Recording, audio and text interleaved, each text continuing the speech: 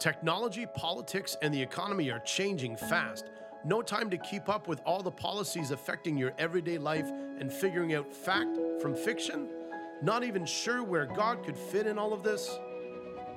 Don't worry, I've got your back. I'm here to dig a little deeper into the issues of the day. And most importantly, to show you the spiritual principles and solutions we can use to rise above it all victoriously for your family's success. Stay tuned as we discover God's plan for our life on earth as it is in heaven. Welcome back to the latest episode of On Earth as It Is in Heaven. I will again be speaking today on breathing. Getting back to that topic, important as it is. This time I won't be speaking about how to breathe or the importance of getting oxygen into the squishy bits in our abdomen when we breathe. But rather I'll be speaking about its importance in the integration of the physical and spiritual realms, which after all is a big part of this podcast. We now know the importance of the solar plexus and our diaphragm in our ability to breathe. Anyone who's been hit in the solar plexus with a ball or something, or a punch, knows the importance of it. And we know the importance of the nerves all going through there, though you may not have known that at the time.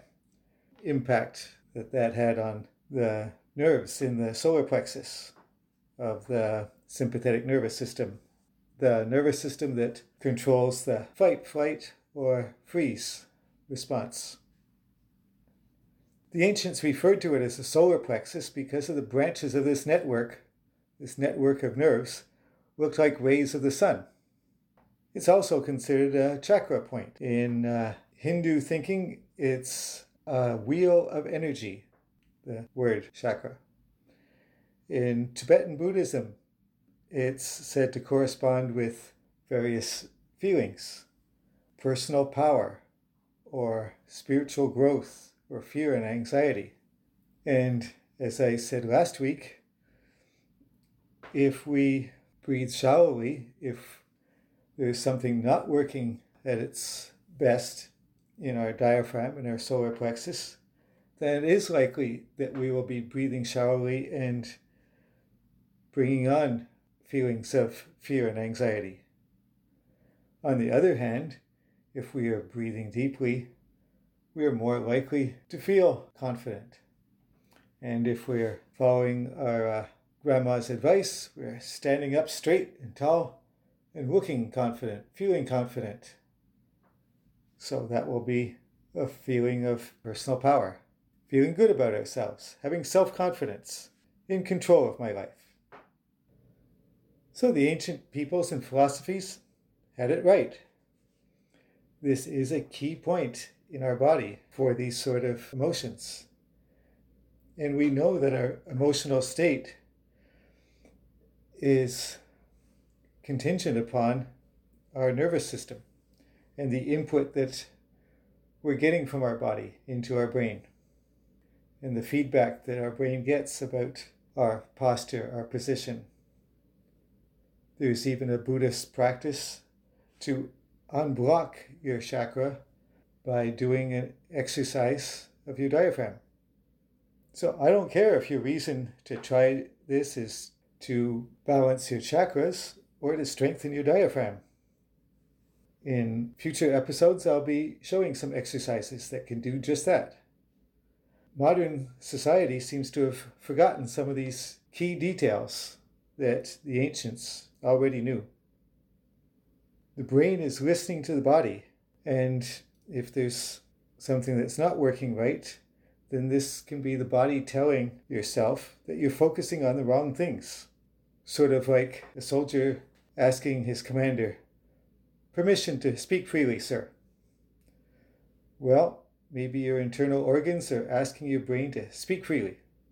They want to be able to speak freely, something that's amiss. Not only is our breathing key to having a healthy mind, being able to snap out of the fight or flight freeze response and into a creative part of our brain. It is also key to the proper functioning of our abdominal internal organs. And good breathing is key also to our spiritual life. You may have heard of the word ruah in Hebrew from the Old Testament. Now it's interesting what this word means. It is the word for Holy Spirit. It's the word for our own spirit. The word used for wind. And also our breath. So we may think of it this way, that as we breathe in, we are breathing in Holy Spirit. Now you may think the Hebrew language is too general. English has several different words for each of those things I just mentioned, not just the one. On the other hand, we have one word, love, that in New Testament Greek is the word agape, phileo, eros, storge. 4 different words for love, which can cause us confusion in trying to understand Scripture and trying to understand, with the limitation of our language, what God has been trying to tell us in how to love, how He loves us, how we love Him, how we love others in the great 2 commandments. Or perhaps we should be thinking